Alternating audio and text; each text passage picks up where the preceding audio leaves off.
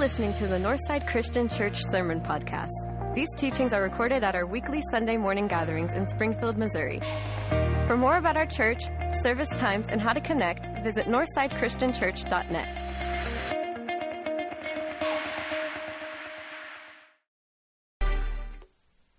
Well, some of you are wired just a little bit differently. I want you to raise your hands if you know that there is a page in the beginning of instruction manuals that gives you all of the supplies you need to build whatever you're going to build. You seen that page?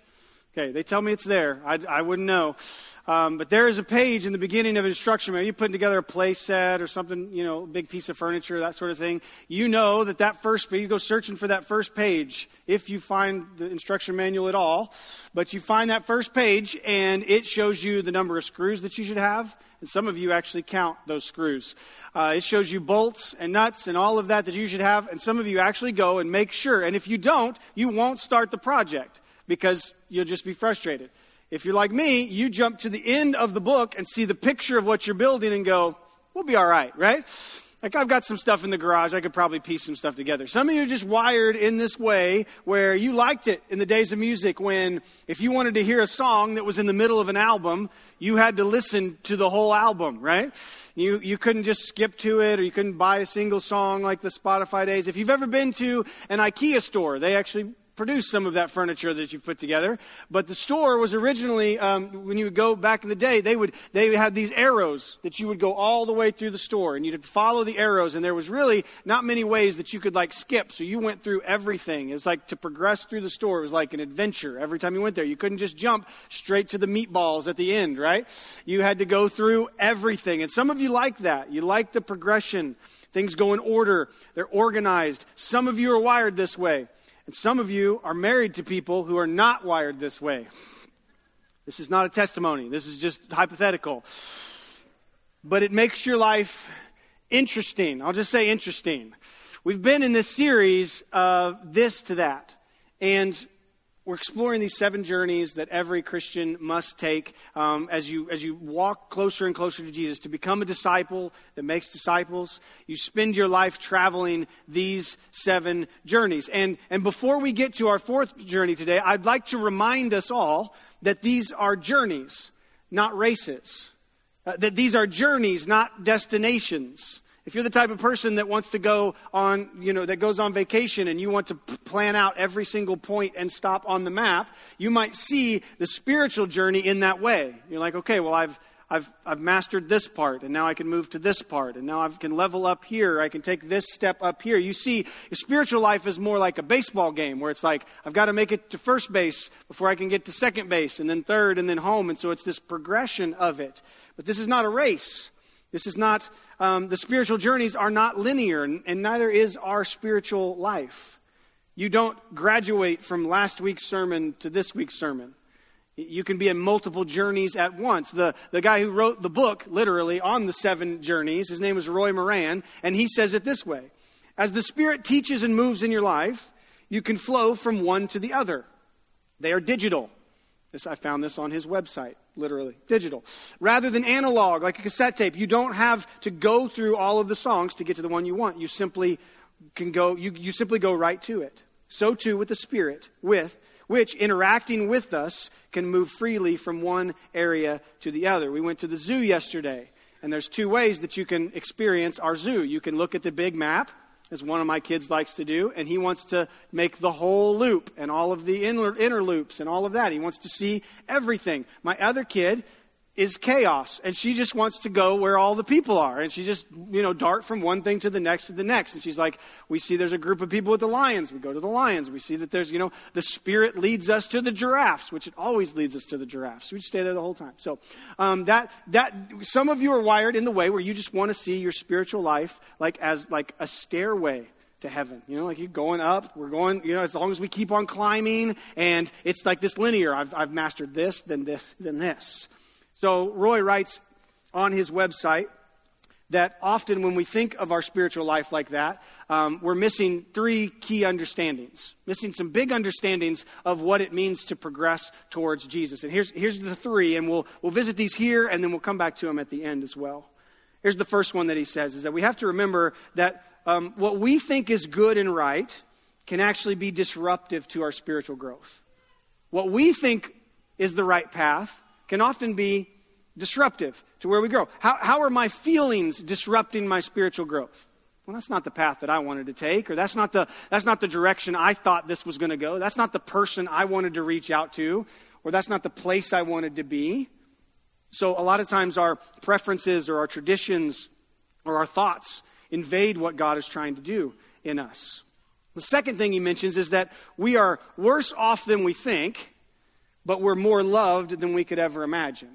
That's a huge dichotomy to remember in spiritual growth, is that we tend to justify our behavior, right? We tend to think that we're doing a lot better than we actually are. We tend to see our sin and we look at it and go, that's not really that bad. Have you seen their sin? But we're worse off than we think. How am I sugarcoating my shortcomings?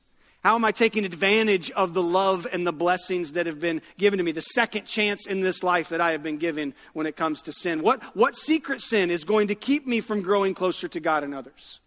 And do I really believe that God is strong enough to break the strongholds in my life? We're worse off than we think, but we're more loved than we could ever imagine. The third understanding that Roy writes in his blog is that we won't grow as fast as we desire. Am I trying to set some kind of like spiritual record on how fast I got close to Jesus? Like, am I supposed to, am I running so hard and so fast that I'm just going to complete it all in a couple years and then I can just coast the rest of the way? Am I finally trying to, what am I missing if I skip the slow growth? What am I going to miss if I'm concerned with being busy like Martha in the kitchen when I should be sitting at the feet of Jesus and learning from his teachings? Like Mary. We'll come back to these questions at the end, but I want to jump into today's journey, the fourth journey from charitable to extravagant. Charitable to extravagant. Now, when I first heard the title of this and I saw the text, I was like, charitable seems like a good place to be. Like when you say that somebody is charitable, you're not usually using that as an insult. But in our Christian life, we want to take good to even better. We want to go not just be charitable people, but we want to be extravagant giving people. So from charitable to extravagant, we're going to talk about giving this morning. I find it very interesting how this sermon calendar worked out. I saw Wayne here, but he's not preaching, so take that for what it's worth. Find in your Bible 2 Corinthians chapter 9. 2 Corinthians chapter 9. And while you're getting there, I want to share an unwritten rule of our household. I'm not allowed to answer the door, okay? Some of you know where this is going. The amount of times that I've been talked into buying something or had like hour-long conversations with someone just stopping by, it's really staggering. I'm actually the reason we were allowed to get one of those cool video doorbells, so that I can look. I'm like a child. Like I can look before I open the door, so I'm not blindsided by something. Because my wife knows that if I open that door and there's a good sales pitch, that I'm toast, right? I'm too nice. I'm too gullible. I want to talk to people. I enjoy it. I'm usually, like if I'm home by myself watching the kids, I'll be like, yeah, I'll talk to you for an hour because we're arguing over something that means nothing. But what do you want to sell me? So whatever it is, I'm in. Girl Scout cookies, home security systems. If you started a new cult, just come to my house. We'll chat about it. I will at least talk to you about it, okay? Because I'm going to listen. I just can't help it. Every salesperson in this service was just like, I need to speak to you after church. You're like, I don't care what you're selling, whatever it is. Like, but if you're like me and you're like that and you've been coerced into some of those things before, you'll likely understand this as well. Almost every time after I shut the door or after I purchase the thing or agree to whatever it was, I get that sinking feeling in my stomach that I've just done something wrong, that I've been talked into something, and I can start to think of all of the things that I should have said, or the ways that I should have come back when he said, like a guy told me on my porch, this was yesterday, he's like, what, you don't like saving money? And I was like, you got me. So I'll tell you the worst one that ever happened to me. Me and my wife had just got engaged, and she thought it would be a good idea because I am translucent if we bought a tanning package to, I know, right? That if we did that. And so she sent me, this was before she knew me, to the tanning salon to buy a package for the 6 months that we'd be engaged. So I could, we could get tan. And And so I go in there, and they had just opened the place, and so they probably didn't have very many customers, and so she had like all the time in the world to talk to me. And I was like, we're looking to get, a tanning package. And she saw me and was like, blank canvas, and was like, we can do amazing things with you. So she could have sold me a tanning bed that day. I was so gullible. She was like, okay, she signs up. I ended up with a 3-year package, unlimited tanning for both of us. And we were moving after our wedding, we moved to Texas. So there was not going to be tanning in Missouri with this one little location. And so I just knew, driving away from that parking lot, I was like, I did my duty for the day. And then that feeling came. I was like, we're about to have our first marital fight, right? This is going to be the first in a long run of things that, this is just kind of showing. I'm kind of showing my cards early on, right? So if you're curious, I went twice. I went 2 times. And then I think we got some way that we could, cancel it or whatever. But if you're like me, you know what that feels like. That shoulda, coulda, woulda. I wish I would have said this. I wish I would have done. No one likes that feeling, regardless of if you're a good salesperson or if you're gullible or not. No one likes that feeling of being swindled or coerced or, tricked into buying something. And so when we get to 2 Corinthians, Paul has planted this church in Corinth, and he's written at least 4 letters to the church in Corinth. This is his final letter that he would write. But as he writes this letter, he's starting to talk about this idea. It's like he was going to come to the church in Corinth. He's going to visit the church that he planted. And he spends 2 whole chapters talking about generosity.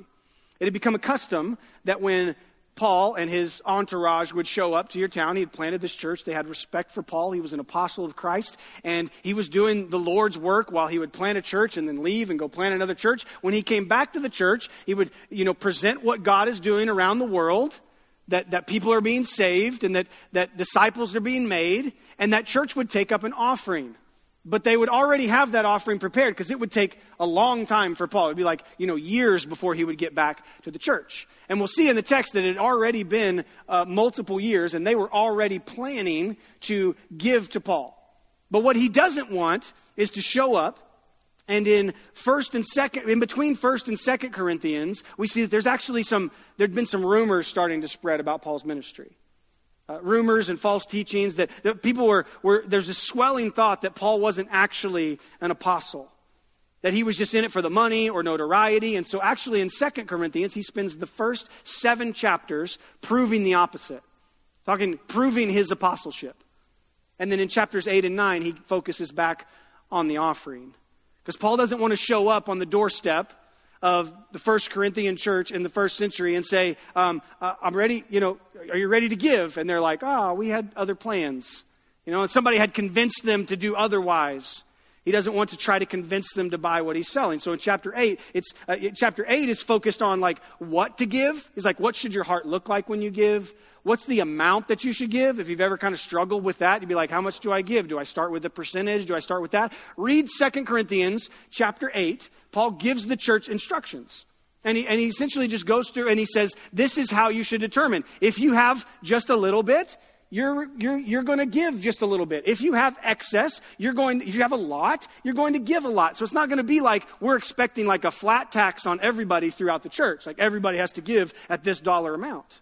It was the church taking care of one another, and those who have more would give more. Those who have less would give less. And it wasn't a competition. And so that chapter 8, he talks about what to give and how you approach that in that way. Chapter 9, he focuses more on why. And he wants to motivate the Corinthian church why they should give. Here's what he says, starting in verse 1. Now, concerning the ministry to the saints, he's talking about the offering that they will take up when he gets there. It is unnecessary for me to write to you, for I know your eagerness, for I boast about you to the Macedonians. Achaia has been ready since last year. Your zeal has stirred up most of them. But I am sending the brothers so that our boasting about you in this matter would not prove empty, so that you would be ready, just as I said. Otherwise, if the Macedonians come with me and find you unprepared, we, not to mention you, would be put to shame in that situation. Paul is trying to save the church in Corinth a lot of embarrassment. He's trying to save himself a lot of embarrassment. He's been telling the Macedonians, you won't believe how charitable the church in Corinth is. It's crazy. They've been waiting a whole year. They're just chomping at the bit. They cannot wait to give. They're so extravagant. And he says that there is a risk that he would show up with some of these Macedonians, and when he shows up, they're not ready to give. Or they're not as charitable as they promised before. They've been, people have told them that, maybe Paul doesn't actually need the money. He's doing quite well. Or maybe he's not really an apostle. Or maybe we could put these efforts somewhere else. So Paul just wants to make sure. He's going to send some people ahead to make sure that offering is ready. This is not like sending the goons out to go like, you guys better be ready to give. Like Paul's coming and he's going, it's not like that. He's sending them to encourage them to be ready, to be cheerful givers. The last thing that he wants is to show up and for everyone to be shamed, for it to be this embarrassment. Some of you have been in these types of services where someone's asking for money and everybody's like, we're not giving you money. And everybody's like, well, okay. What are we going to do? Maybe you grew up in a church where missionaries would visit. And this is like us. They would come and they would bring their outdated slide machine and they would click through all the slides.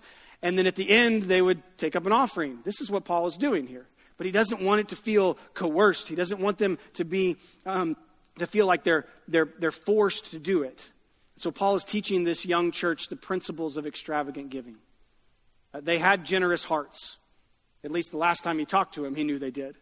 And Paul is asking them to take this journey from merely being charitable people to being extravagant givers. He doesn't want them to be defined by, well, it was the thought that counts. We were ready to give, but, we're charitable people.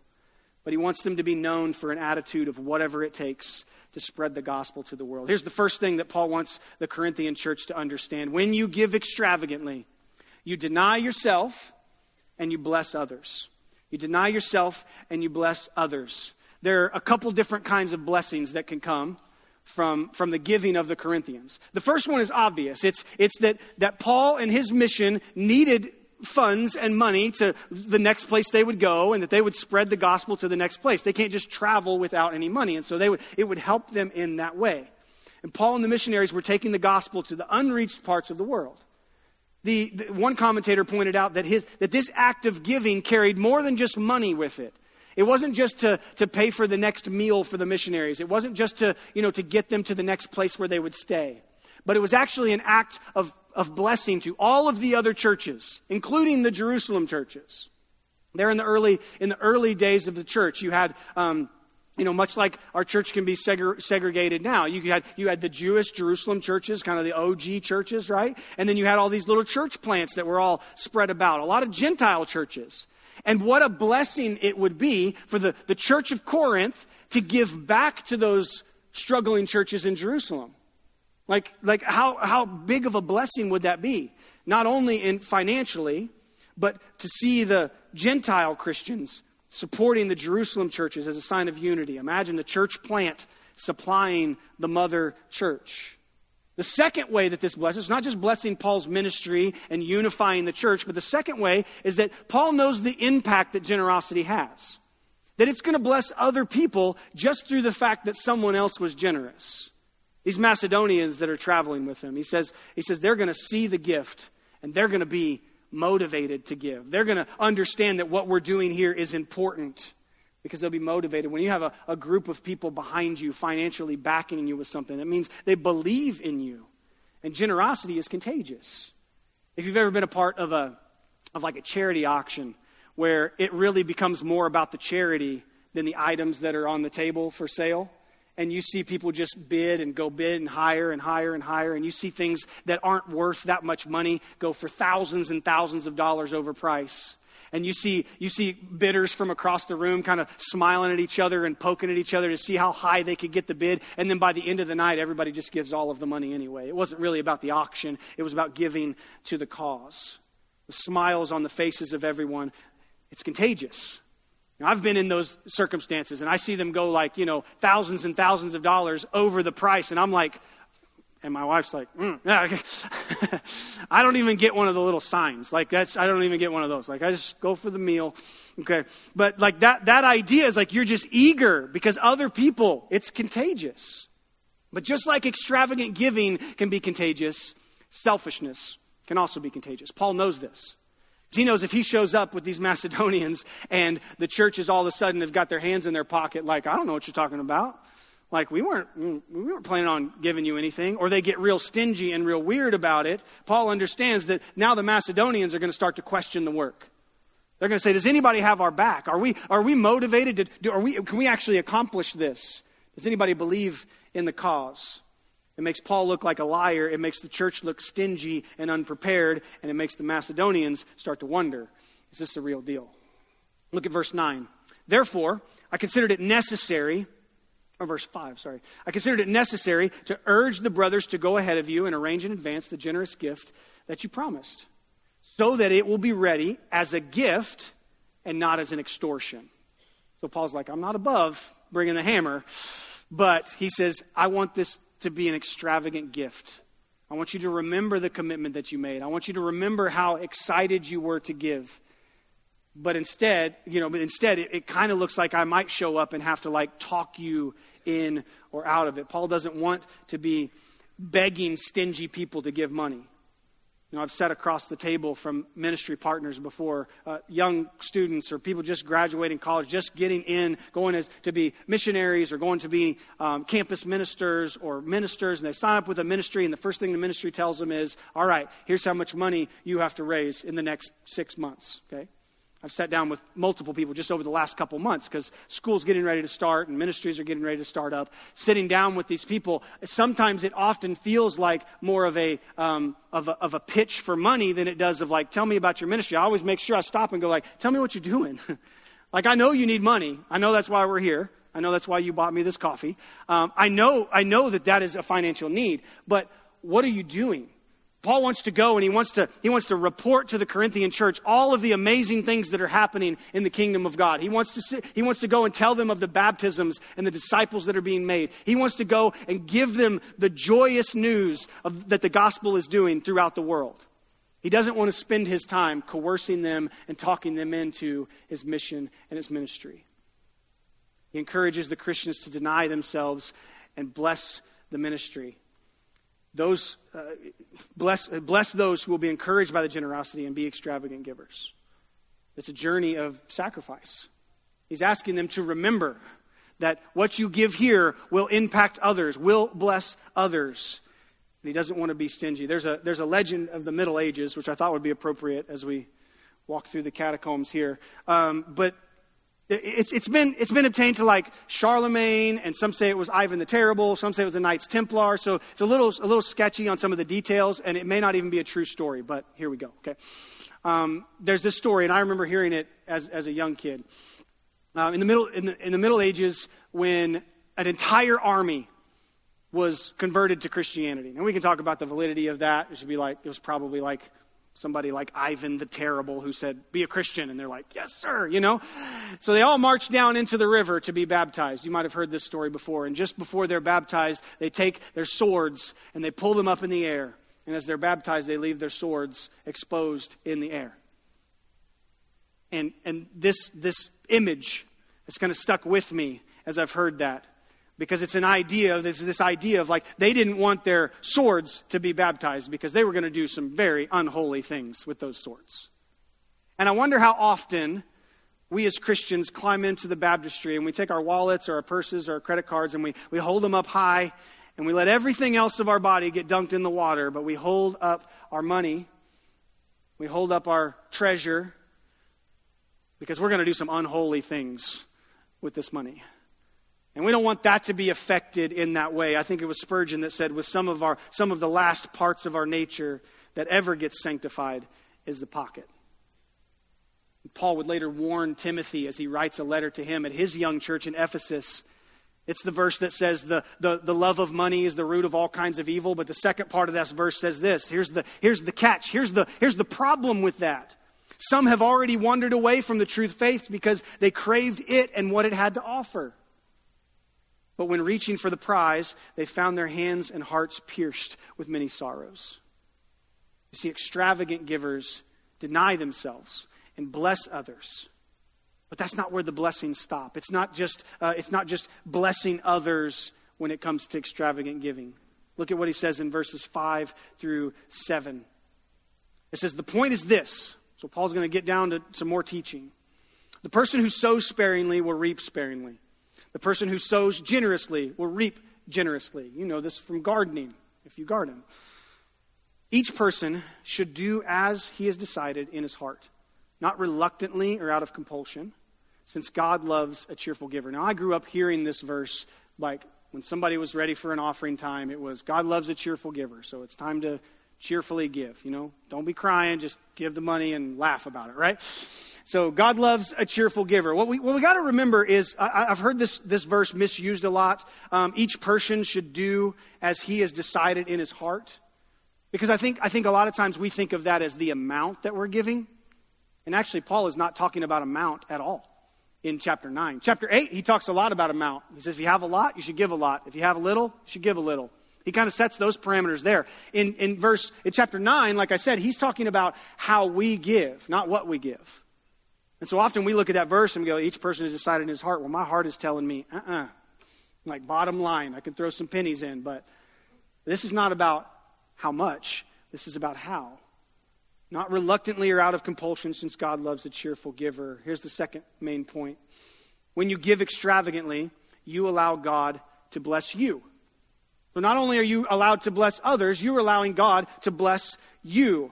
Paul has mentioned that there are a couple different ways to give. He said this in verse 5 and in verse 7. There are two different words he uses here. One is compulsively, like on a whim, like I've been talked into it and coerced, or cheerfully. One will make you bitter and wish you hadn't given.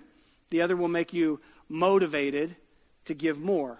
So we're going to nerd out for just a second on some Greek words. So this is nap time if you want to do that. This first word that is the word for compulsion, or to give compulsively. It's the word ananke. Say that with me. Ananke. Oh, I said with me, but okay. Ananke. Right. Ananke was actually the name of a Greek goddess, the Greek goddess of inevitability. So she's kind of like the Thanos of the Greek world, right? So like inevitability. I am inevitable. What's going to happen is going to happen. If you've ever been in one of those sales pitch moments where you're like, I know what's going to happen here. Like, we're not getting out of this room unless we're signing that, right? Like coercion. This is the goddess of inevitability. They've been conversed or bugged so long that it's just inevitable. Like, we're going to push so many things at you. Paul says, I don't want to come and have to just say it over and over and over again, the work that God is doing, and then have to give you another story and another story. I don't want to have to, get all the tears flowing and all that, and then go, okay, now we're going to give. We've got them where we want them. It's kind of like walking into Bass Pro, the vacation sales, right? If you wear your camo and you go the back way, they won't see you. But like, I'll walk with my phone all the time, but when I go in there, for sure, I'm doing something on my phone. It's like, okay, I don't want to get sucked into there, right? Okay. And then there's another place on down the way where if you go over there, there's another thing of trying to get you into a membership or sort of thing. Okay. I survived that part. Okay. The initial waves of all that. I got what I needed. Got my beef jerky. Okay. And I went to the front counter. And before you check out, they ask you, would you like to donate to this? I'm like, no, thank you. You go to swipe your card. Would you like to plant a tree in Siberia? I don't know. It's something like, I didn't read the fine print. But they're like, would you like to do this? Would you like to save the fish? Would you like to save the dogs? Would you like to save? And at some point, I'm just like, you know what?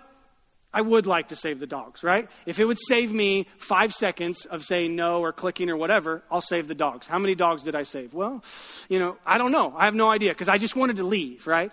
That's what coercion feels like. When you get so many things just bombarded at you. And Paul is like, I don't want to come into your church and spend a whole service trying to convince you to give. If you believe in the message, cheerfully give. But if you don't, I'm not gonna, he actually calls it extortion. I'm not going to extort you in this way. But the secret actually to compulsion giving, see, we think that if we give, that the cause will leave us alone, right? Then we're left with that feeling of that we gave for the wrong reason. But we're also like, they're not going to stop. They're going to ask you the next time and the next time and the next time. It's not extravagant. It's expectant. It's like, it's inevitable. The second word that we see there is that word for cheerful. You've heard that verse. God loves a cheerful giver. The Greek word there is hilaros. Say it with me. Hilaros. You can see the English word in there, right? And we stole a little bit of that Greek word and made the word hilarious in there. And this is not like when somebody gives you a sales pitch, you should just laugh in their face. It's not that kind of hilarious, although that can be fun if you just laugh. But you see, I've said it this way before. Like I have two kids, and they're both very ticklish. Okay, they're just eager to be tickled. Right? Any kind of wrestling match, anything like that, that's like my ultimate move. I can just look for ribs, poke them, and I'm out of the whatever headlock he's got me in. Okay, I can get out. They just love to be tickled. Maybe they don't love it, but I love it. Okay, and there comes a point where they are so worked up and so ticklish, I don't even have to touch them. Right? Like I become like the greatest dad because I could just like sit down and I can just wait for them to come towards me, and it's like the Force. I can just go like this and they just start laughing and fall over. It's the greatest thing ever. It's awesome. And it's so great to hear them laugh and to hear them have fun, and I don't have to wrestle with them anymore. So this idea, when I hear this verse, hilarious, when I hear this idea of giving hilariously, it's that willingness to be cheerful even before you've heard the cause. Even before you've heard the cause. You know that Paul is coming to your church. You've heard about Paul. You are so sold out for the gospel. You are so in on the message of Christ going to all people. That you're just like, I hope they give me an opportunity to give to this cause. Maybe you found yourself in that place before where you don't even have to be talked to. You seek it out. You're like, Paul, how can we? We've been waiting a year. How can we give? This is how God wants us to feel about giving. So ready to give before the opportunity is even there. Looking for ways to be generous. Finding unique ways to bless people. Some of the most fun that you will ever have with your money is giving it to somebody that doesn't know where it came from. And just watching God bless them through that. You know what would ruin that moment? Is to go like, hey, I gave that to you. You should say thank you. Right? That kind of ruins the point, right? A joyful giver is just out of the overflow of your heart. You're a generous person. You're giving. Extravagant giving is cheerful giving. It's giving that often leaves us laughing at the ways that God provides in turn. I've lost count of how many times we as a family have stepped out in faith. We've been extravagantly generous in one way or another, whether it's helping somebody, in our neighborhood or helping, just a cause here at the church. And how many times we have just been in awe, almost laughably, when God provides. And it's not always money. It's not always money. Sometimes it's the absence of money. We're like, we thought we really needed that. And look what God has done with it when we let go of it. Look at verse 8. Paul talks about the blessings that come to you from giving. And God is able to make every grace overflow to you, so that in every way, always having everything you need, you may excel in every good work. Notice he doesn't mention money there. He doesn't mention you're going to be paid back tenfold if you give this much, you're going to give this much. It's not an equation. God's economy runs on grace and spiritual blessings, not the return of investment. And also, God doesn't need your money. But he's often asking us to let go so that he can do more with it than it would if we were just clenching our fist. My buddy Titus Benton wrote a book called Grip years back. We did a sermon series on it. It was the whole point of the book, is that the tighter that we grip our money, the less that God can do with it. We think if I hold on to it, if I hoard it, if I let it, if I don't let any of it go, I'm more responsible. More responsible than God. I can bless myself with this money, but when we release our grip on what has been provided to us, we can bless others with that money. Aaron Brockett says it this way: God doesn't need your money, but he knows your money has your heart. He wants your heart, and so he's asking you to let go of your money. When we walk the journey from generous to extravagant, when we walk closer to Jesus and being a joyful, cheerful giver, we become people that feel the blessing of God no matter the circumstances. We loosen our grip on our money because we know that it's not ours to hold tightly. We bless others when we have excess. We find joy in being generous because we know that God has supplied our every need. Look at what Paul says in verse 10. The same one who has put seed into the hands of the sower and brought bread to fill our stomachs will provide and multiply the resources you invest and produce an abundant harvest from your righteous action. You will be made rich in everything, so that your generosity will spill over in every direction. Through us, your generosity is at work in inspiring praise and thanksgiving to God. Extravagant givers, We refuse blessing to pool up around us.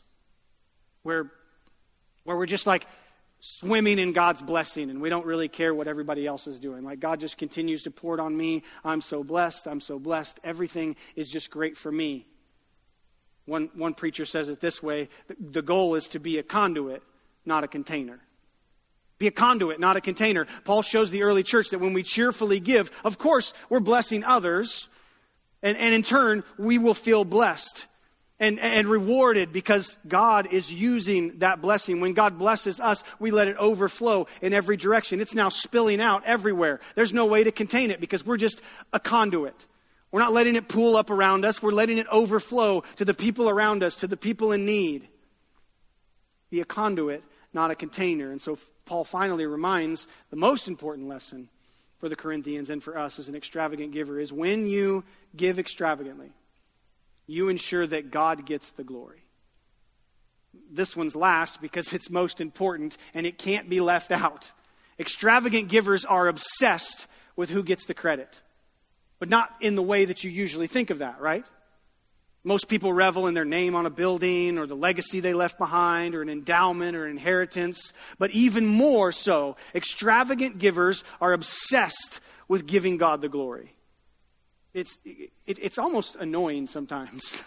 You know, like if you've ever met someone who's just extravagantly giving out of what God has blessed them, it's like money just can't even stick to them. They're just like so generous. Have you ever been around somebody like that? You're just like, can you just take a little bit of credit? You know, like maybe it just makes us feel bad about ourselves. Like, no, I would want, like put my name on that building, right? Name that after me. Make sure you walk me up in front of the church and tell them how much I gave. But sometimes when we see money as not a blessing, but as something that we deserve or that we are entitled to, we feel that way. But extravagant givers, they're obsessed with giving God the glory. Look at what Paul does in verse 12. For the ministry of this service is not only supplying the needs of the saints, but it is also overflowing in many expressions of thanks to God. Because of the proof provided by this ministry, they will glorify God for your obedient confession in the gospel of Christ and for your generosity in sharing with them and with everyone. God gets the glory. God gets the glory. This is the promise of giving to missions, that God gets the glory. Because it's crazy to think that we would get the glory. It's crazy to think that someone, a Muslim teenager in North Africa who's browsing the internet looking for information about Jesus, encounters one of our workers there. They're not going to know that you gave $20 to Northside's Global Outreach Fund. But the connection that they'll make with a believer in their country that can introduce them to Jesus, these are not made up stories. This is happening right now. All the glory goes to God. For the child in India who has access to health care through the Children's Hospital at Central India Christian Mission. They live long enough to hear the gospel message. They may never meet you. They may never even know what Northside Christian Church is, but God gets all the glory. The tribe in Kenya who's worshiping with a roof over their head, with a church that they can go inside of, sheltered from the sun, sheltered from the wind and the rain. This gift's made possible by a lot of giving that's happened from this very room. They may never travel to the U.S. or see how God has blessed them or see who blessed them through God, but all the glory goes to God. From the local workers and our partners here, from Victory Mission to the neighbors that you provide for, to the slums of India, your cheerful gift, each time you let it flow through you, God gets all the glory. And that should be the goal. It should be the goal to give and step out of the way. When we walk this journey and we change from containers to conduit, we use our resources to bless people. We fully understand that money is a gift from God and we're not going to pool it up. And I think we could even say this, that in a greedy and selfish world, that your bank statement may be the clearest indicator of how close you're walking with Jesus. Paul is calling this church to extravagantly give. But it's so important who gets the glory. He's been praising the Corinthian church to the Macedonians. He's like, you won't believe it. They're amazing. It's great. He's giving that praise. He wants to make sure that they're not in it for that praise. When we see the money as ours, we tend to feel entitled to our blessings. We spend it differently. We only see what we want to see. We don't see the needs of others. We want credit for how hard we worked or how much we gave or how much we've hoarded and piled up. There's a pastor in Dallas, J.P. Pecluda, says it this way: what you do with someone else's resources shows you what you really believe. Now, I remember driving my dad's car and how differently I drove it from when I got my car. I don't think my dad ever had car problems before I drove his car, right? Like, it was always me. Like, it was always like, oh, I drove it last night and it's broken down the next morning. Causation, correlation, who knows, whatever. But I just remember the difference in feeling of, like, when I'm driving Dad's car, I don't got to worry about putting gas in it in the morning. I mean, I didn't have to worry about it one time, but every other time I worried about it. But, like, I just drove it differently. I grind the gears, both the car and my dad's, a little bit differently in that car because I didn't make the repairs. It wasn't my car. It was Dad's car. And I felt entitled to it because I was his son and I could, he let me borrow the car. How you deal with what you do with someone else's resources shows you what you really have. When I got my own car and I started paying for the gas and the insurance and the repairs, I drove it a lot differently. Acted a lot differently around that car. Every good and perfect gift that comes from God, we have to think, what are we doing with that gift? Are we keeping it to ourselves for the love of money? Are we keeping ourselves from wanting the credit? How do we make sure that God gets all the glory? We become extravagant, cheerful givers. Hilariously so. Extravagant giving is this in a nutshell. It's choosing to help others over helping yourself. It's choosing cheerful giving over compulsion. And it's being obsessed with God getting all the glory. And so I want to take that idea and I'll bring it back to those three key understandings we started with. Number one, what we think is good or right can actually be disruptive to our spiritual growth. How are my feelings disrupting my giving spirit? That's not really where I wanted to be. I didn't think I would be called to do that. Oh, that's our savings. How have I let my preferences, my traditions, my thoughts, how have I let that invade what God is trying to do to me? Am I giving out of fear or compulsion? Or do I truly have a cheerful spirit? That's number one. Number two, we are worse off than we think, but we're more loved than we could ever imagine. And if you haven't looked at your bank account in a while, you might be worse off than you think. That's what I do. Just don't look. Don't ask, don't tell, right? Whew. If I don't look at it, it's not bad. But no, it's speaking spiritually. Am I a cheerful giver? Or am I giving myself a pass?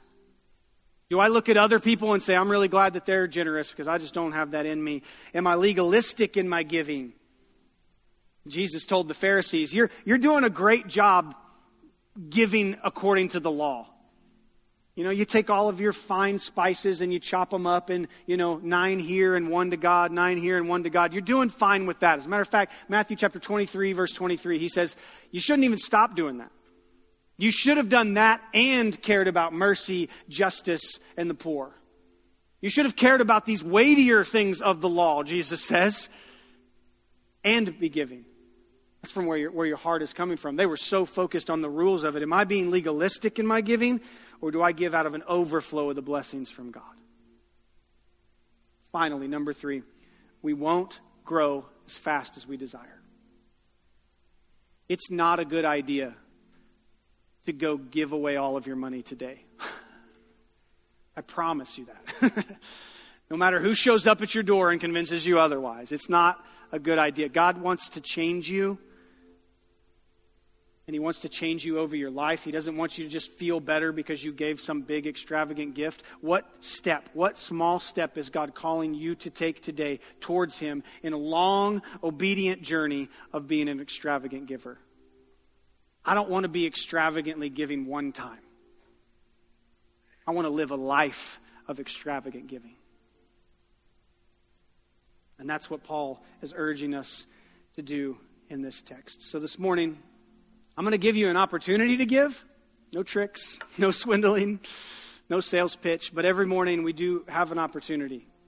We do this online now, so northsidechristianchurch.net/giving, or you can text and set up the text to give on your phone. That actually becomes really, really simple, because when you feel cheerful about it, you can just text a number to that and it'll do it. Be careful, because I gave like 10 cents to Northside once, because I was like, fat thumbs.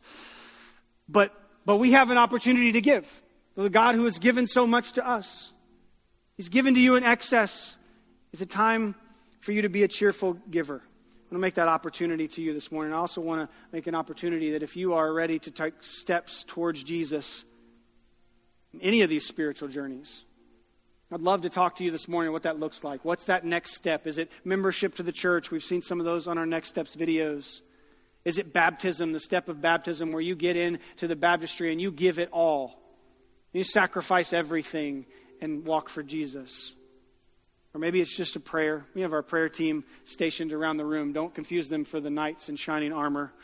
I don't think they'll pray for you, but our prayer team will. And they're around the room, so if you would like to pray with somebody this morning who's here for that purpose, we would love to do that. Would you stand with us as we sing this morning? Thanks for joining us this morning, Northside. Before you go, make sure you check in and let us know you were here. Text the word CHECK to 417-233-1200. If you want to respond to today's service, you can do that online through Decision Point. If you want to know more about baptism or becoming a member, you can request more info at northsidechristianchurch.net/decision. This is also the place to find out about our life groups, find out what sort of service opportunities there are, or if you just need to get in touch with a minister. And if you're online, you probably use social media too. Make sure you're following along with Northside on our Facebook page, Instagram account, YouTube channel, or Twitter.